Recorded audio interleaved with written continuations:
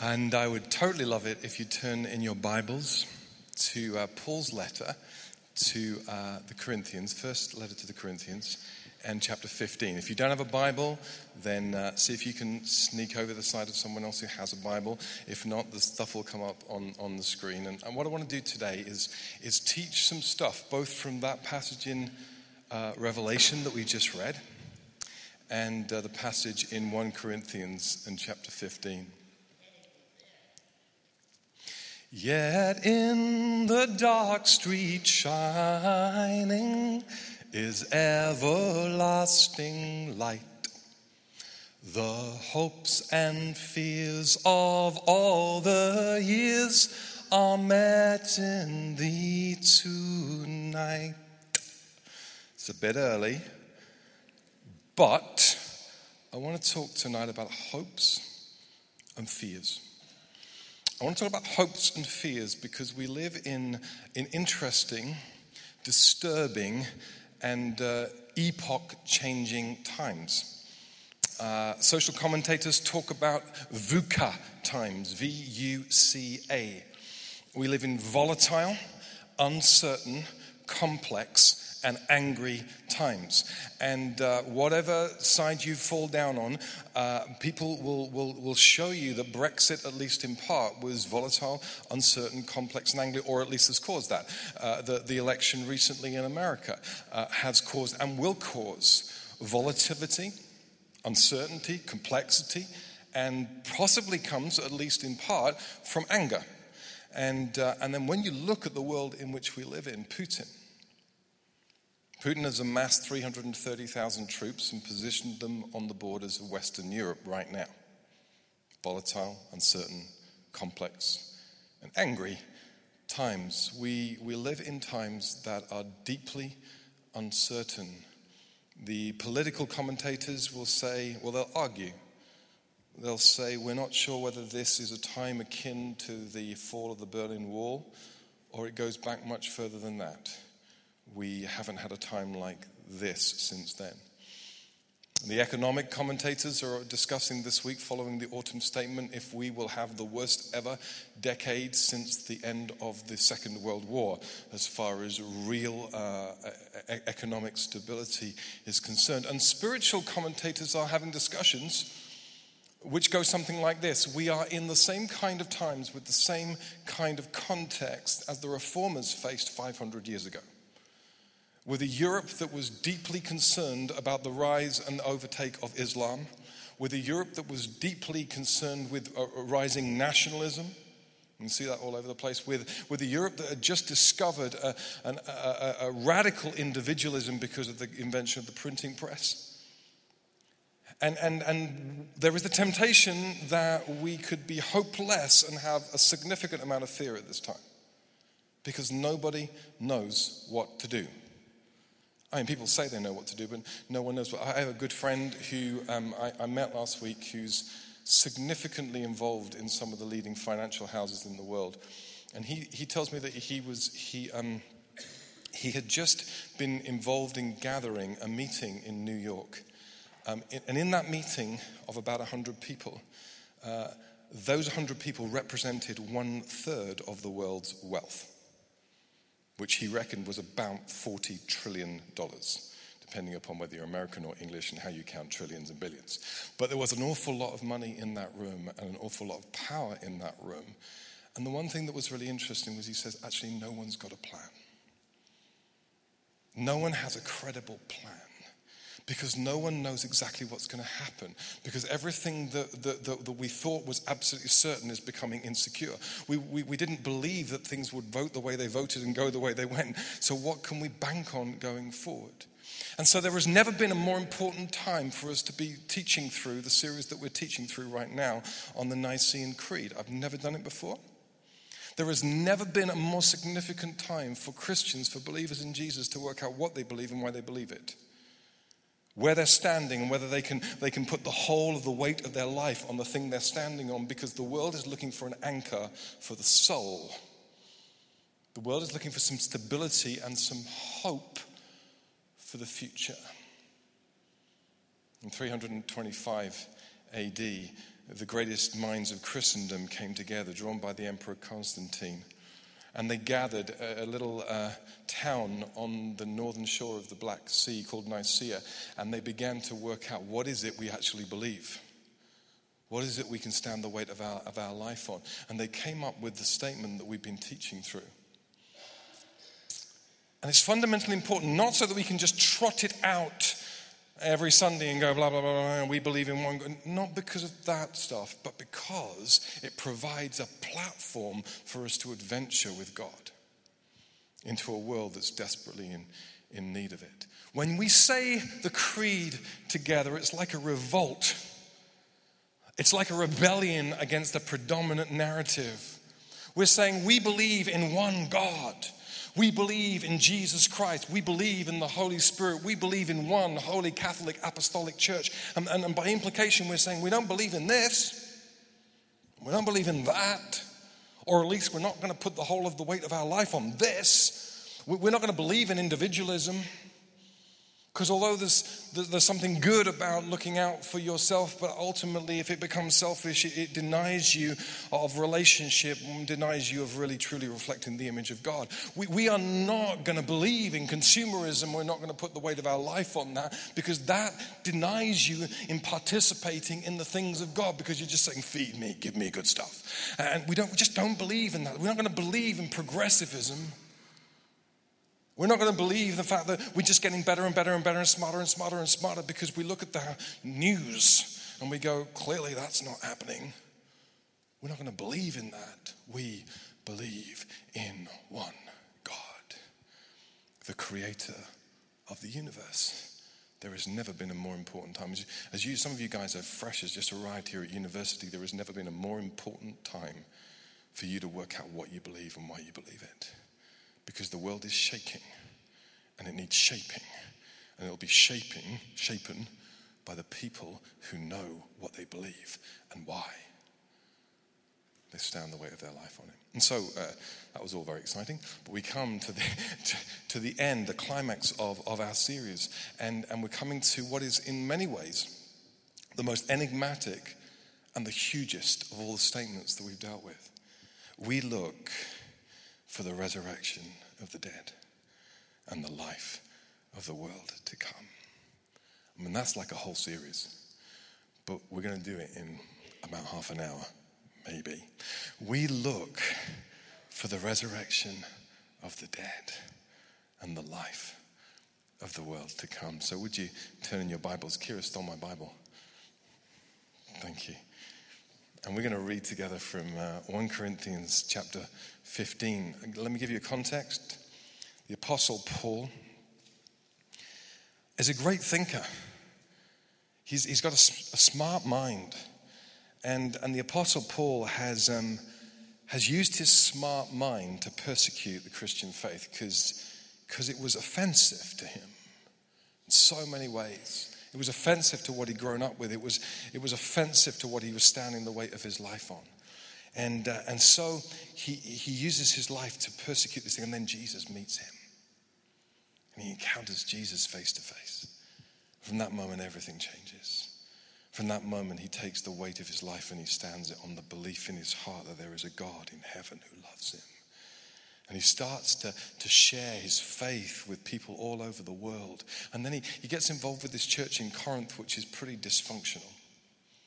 And then he writes this letter to this church in Corinth, and he's trying to talk to them about Jesus, and he's saying, Jesus was risen from the dead. He went to a cross and he died and he rose again from the dead. And because he rose from the dead, he's broken through this death barrier. And if you align your life with him and if you receive him into your life, then you too can go beyond the grave. You too can rise with him. Death is no longer the end. Death is just the beginning. It's like a gateway to life. Suddenly everything becomes possible for the people who've aligned themselves with Jesus because he has smashed death. That's his argument.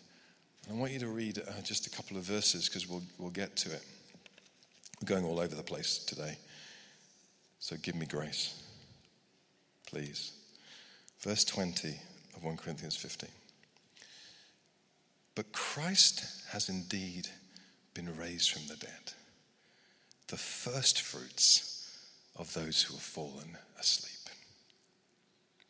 And then turn with me to verse 40. We'll explain that in a bit. But turn with me to verse 42. So will it be with the resurrection of the dead. The body that is sown is perishable, but it is raised imperishable. It is sown in dishonor, it is raised in glory. It is sown in weakness, it is raised in power. It is sown a natural body, it is raised a spiritual body. If there is a natural body, there is also a spiritual body. Let's just pray, shall we? Holy Spirit, we welcome you. We thank you that you've been present with us. We thank you that you're here. But we would appropriate your presence for our lives. So speak, for your servants are listening. Speak to educate. Speak to transform. Speak to encourage. Speak to challenge. We ask this in Jesus' name. Amen.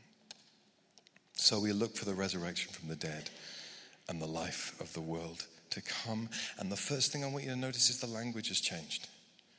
Throughout the rest of the Nicene Creed, it's we believe, we believe, we believe, we believe, we believe.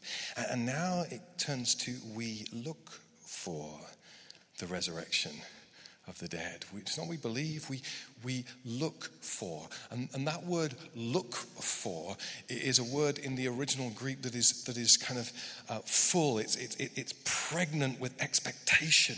It's a word of leaning towards. It means we're not just looking for, we're living with this hunger and this expectation because we know it's going to happen. But this is so important because you and I, as creatures of God, are wired for hope.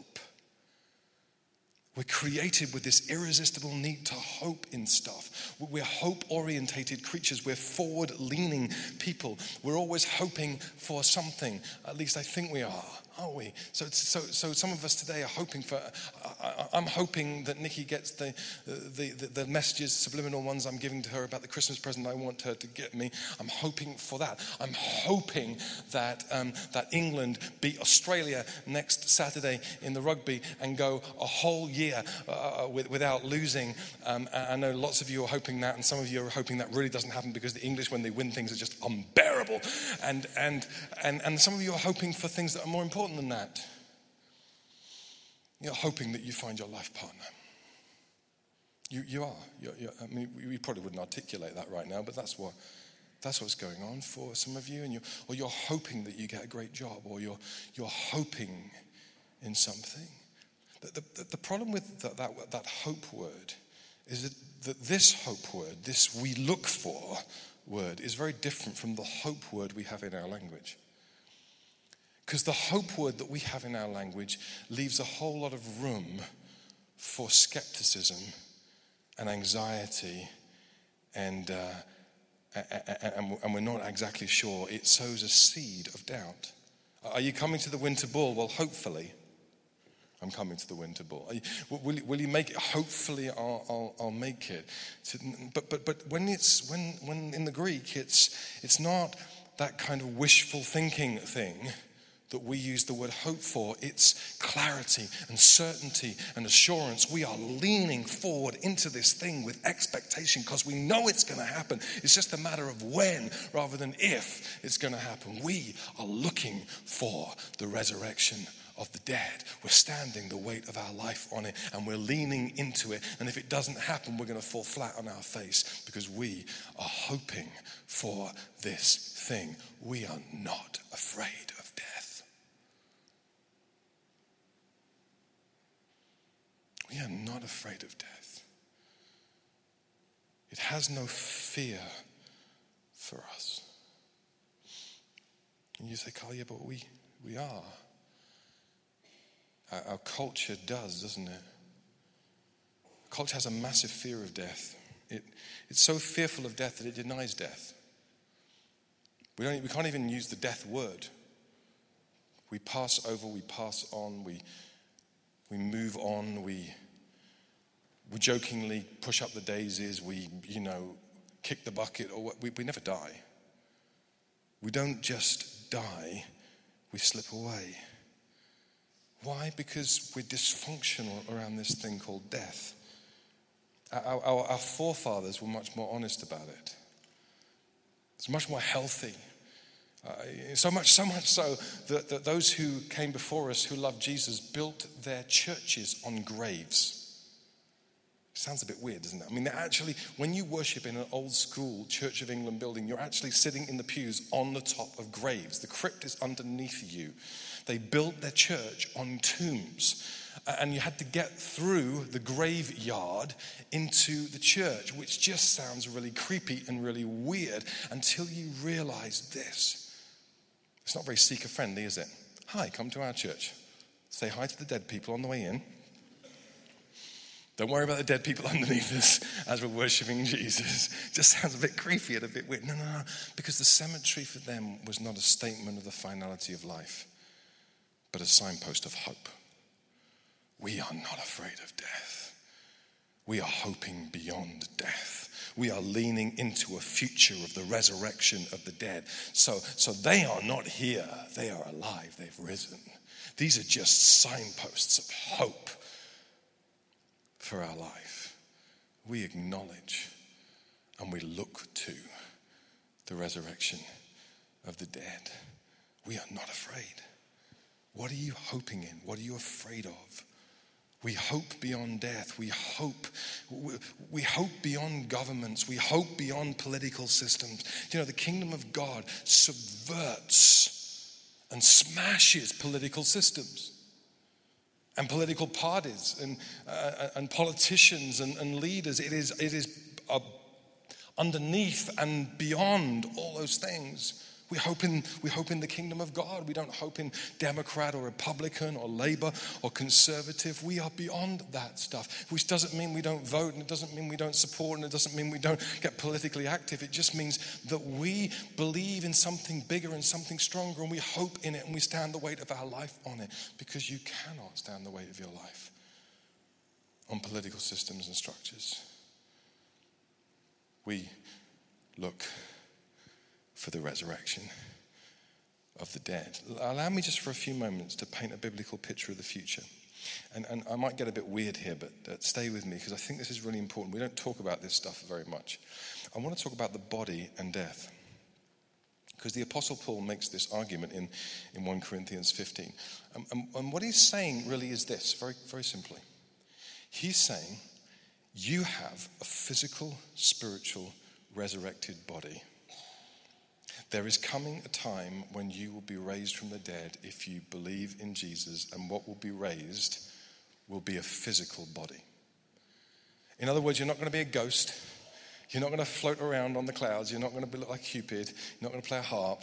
You're not going to have wings. Well, you might, I don't know, maybe he gives you extra wings if you do good stuff. Ignore that. Scrap that from the tape. But you're not going to be a ghost. You're going to be a physical being. You're going to have a body.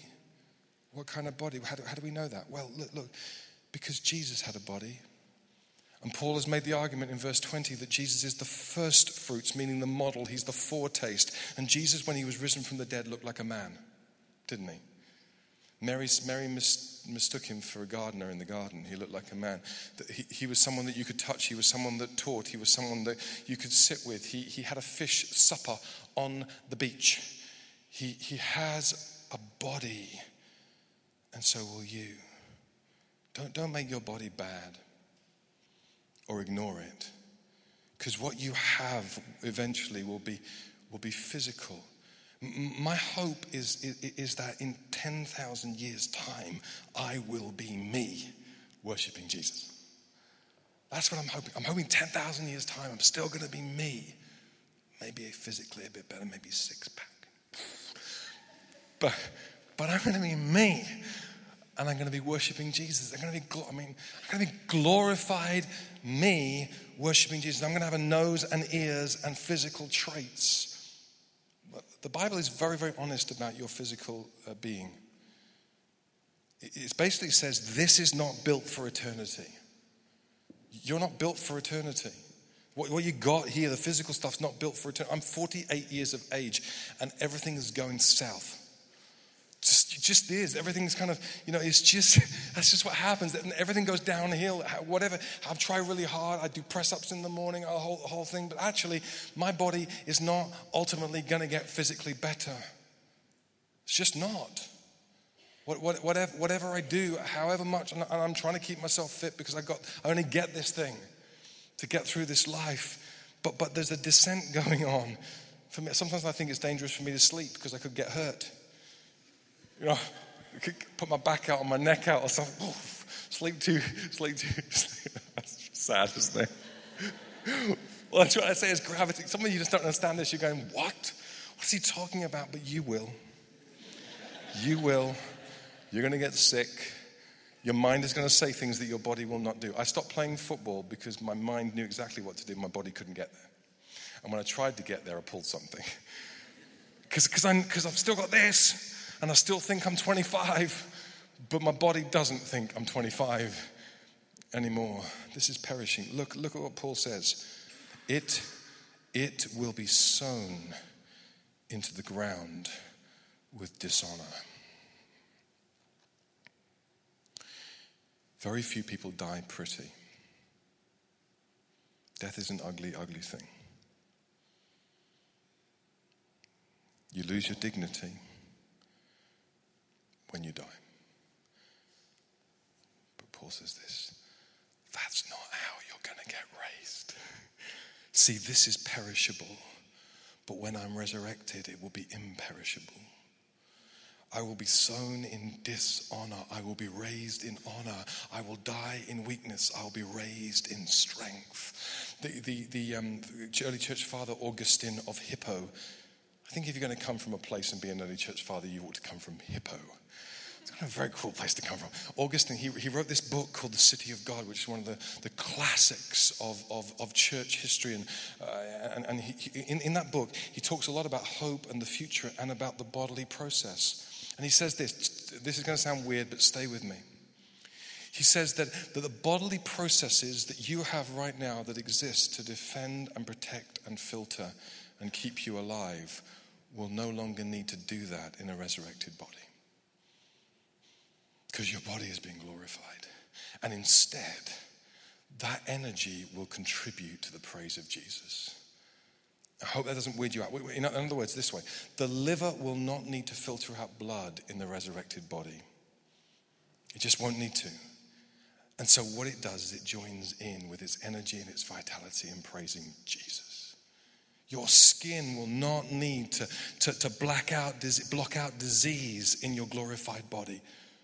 The systems that are meant to protect us no longer need to protect us. So what they do is they join with greater vitality in the worship of Jesus. So all the energy of your body, everything that's doing what it's doing right now, is joined up to worship Jesus and glorify Jesus in your glorified body. Isn't that a wonderful thought? That's what's happening. No longer need to protect yourself because there's nothing to protect yourself from. I wonder, I don't know if this works for you. But I wonder if you could have a 10,000 year perspective. If you could look back on yourself from 10,000 years, what would your 10,000 year old self say to your now self? About your fear and your concern, about your pain and your sorrow and your difficulty. I think your 10,000 year old self would say, yeah, I know that, I can see that, I understand that. I'm not belittling that. But check this out. Check this out. This is just a moment. Check this out. We look for the resurrection of the dead and the life of the world to come. We do not fear death, and we hope for life. That phrase, the life of the world to come, literally means the life of the age to come. In other words, the Greek word is not cosmos. It's not the world. It's more eon or epoch. It's more an age to come. It's the life of the kingdom of God is what we're being taught right here.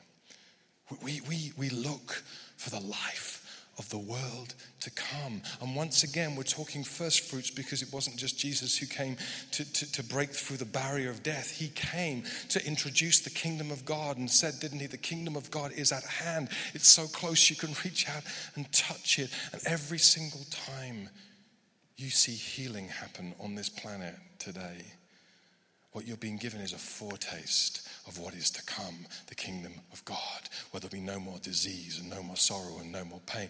Every single time you see an encounter with Jesus, a passionate encounter with Jesus, you're just being given a foretaste of what it will be like in the kingdom of God when you and God will be face to face and there'll be nothing between you and God and you. Every single time you see an act of kindness or generosity or just sacrificial love, what you're being given is a foretaste of what the kingdom of God looks like, where you won't be able to get away from sacrificial love and kindness and care and compassion and mercy, because that's the stuff of Jesus' life.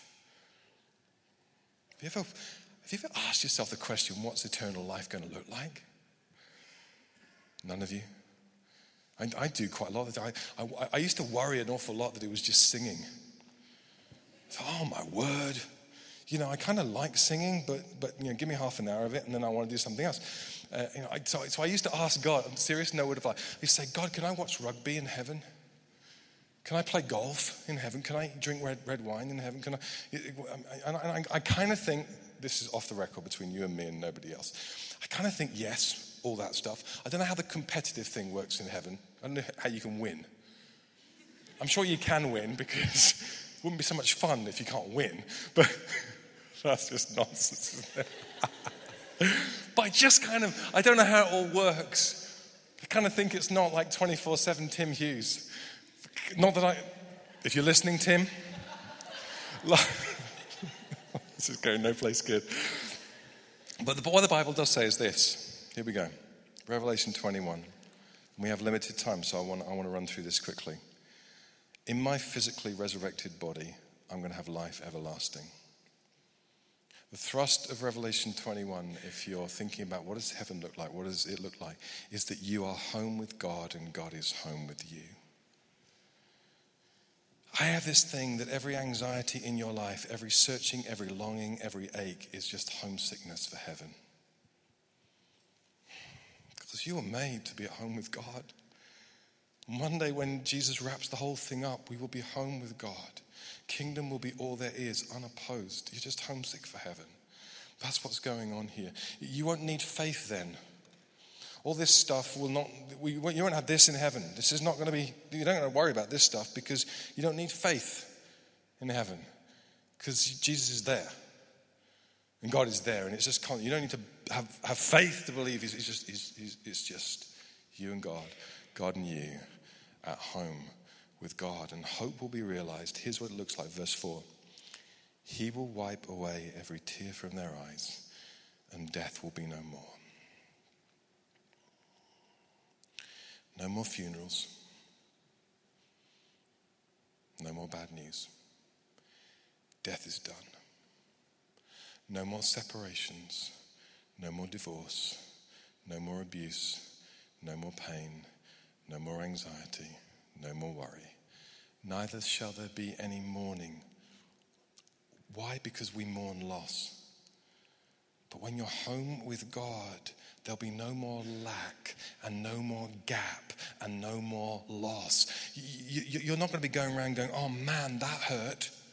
I missed that, or I missed them, or no. There just won't be anything left to mourn because there'll be nothing lacking and nothing missing. So you'll have an absence of need to mourn for anything. There'll be no more crying and no more pain anymore. There'll be no more pain anymore.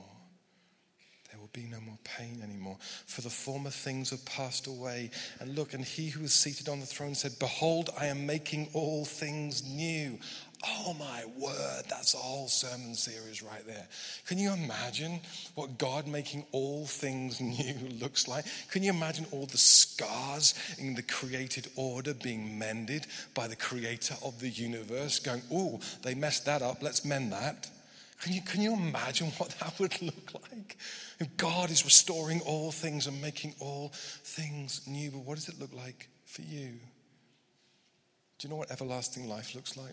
Let me try this for a second. This is just my opinion, but it might even be right. How many of you have been marked by a tragedy or a specific event that has shaped your life in a way that you're still trying to work out and figure out? I'm sure that most people in this room either have or will be marked by something. Something that's happened to you that shouldn't have happened to you. Maybe it's a cancer, maybe it's an illness, maybe it's a tragedy, maybe someone did something they shouldn't have done. And you're still trying to bounce back from that. You've tried the forgiveness thing and you've done the forgiveness thing and you felt forgiven and you've offered forgiveness and you've been for healing prayer and you've received healing prayer, but there's still a scar. You know, I know a husband that died, wife not here anymore, children who died before their time, separation, divorce. Or you made choices that hurt people. You made choices that hurt yourself. And although you've received forgiveness for the stuff and you've worked it all through, you still live with that. There's still scars in that. There are anxieties. Forgive me, I'm not trying to play on your stuff. But what I want to say is those things leave marks. Some people in this room have experienced abuse. That kind of thing leaves what I call a soul wound. It's not easy to recover from. You can recover from it, but it's not easy. And then there's all the stuff that we carry because we're messed up, broken individuals. You know, the sin that we're predisposed to. We all have stuff. Where we make 2 steps forward and then we're 2 steps back and we're trying to do the thing, we're trying to deal with the thing, and we're never quite getting beyond the thing because we're broken individuals in a broken world. Do you know what everlasting life looks like? Do you know what hope is? All this stuff is gone. All of it. No more pain, no more memory, no more scars, because they got mended. No more energy, no more vitality, no more mind space having to work through this or figure that out or try and forget it. It's just over. Because it's everlasting life and it's you and God and you. And it's done. And he who's seated on the throne said, "Behold, I am making all things new." He says, "Write this down, for these words are trustworthy and true." And he said to me, "Listen to this. It is done."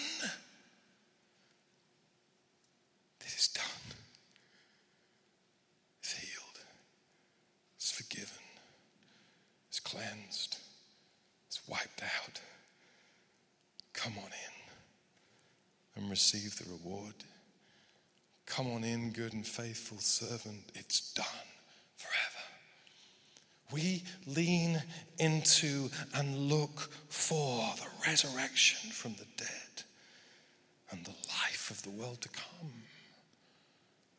We stand the weight of our life on this stuff, not on that stuff, not on this political party or that financial solution or this relationship or this philosophical position. We stand the weight of our life on the fact that there is a God in heaven who is truly God, who has a plan for our lives, who's done something about it, who sent his son into this world. His son demonstrates God to us. He set his face towards the cross and he's died. He's risen from the dead and he's broken through the barrier of sin and death and hell, and he's made a way for us. And we stand the weight of our life on the fact that there is hope in this world, and hope is a person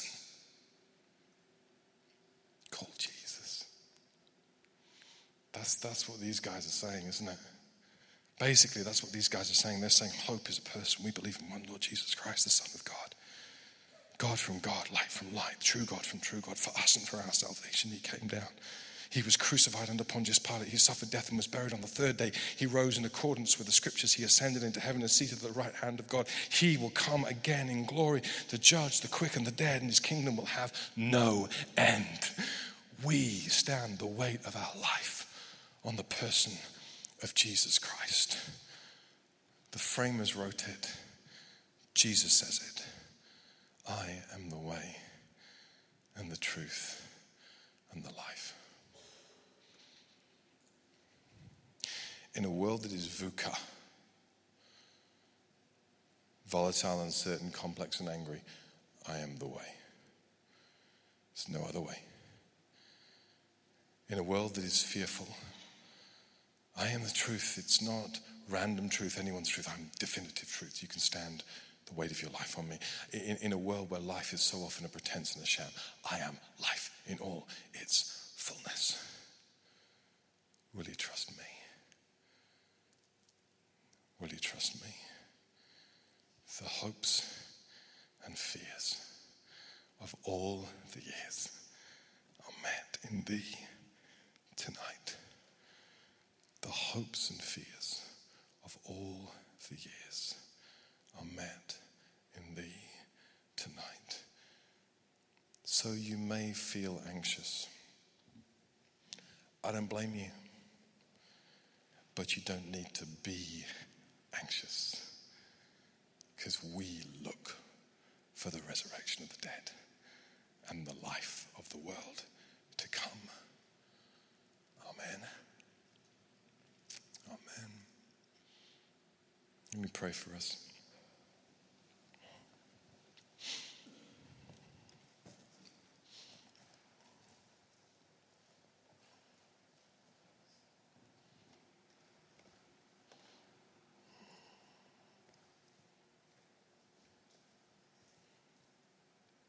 He comes and he shines hope, and he vanquishes fear, and he offers life. And as we close our study in this creed, it is only right and proper that I give everyone in this room an opportunity to say, do you know what, I'm in. I'm going to stand my life for what it's worth on the truth of who God is. And I'm not going to trust in kings or rulers or policies or finances or relationships or even in me. I'm going to trust in him. The only way to do that is to accept Jesus. And so what I'm going to do in the quietness is if you would love, maybe for the first time, to say, yeah, I'm in. Maybe you've been coming for weeks and weeks and you've sat on the edge of this and thought, this is cool, the band is good, and the guy rants. But tonight, you know God has been speaking. I tell you how you know God's been speaking. There's been this irresistible voice inside of you that wasn't me, going, this is true, this is right, this is knocking away, going, this is true, this is right.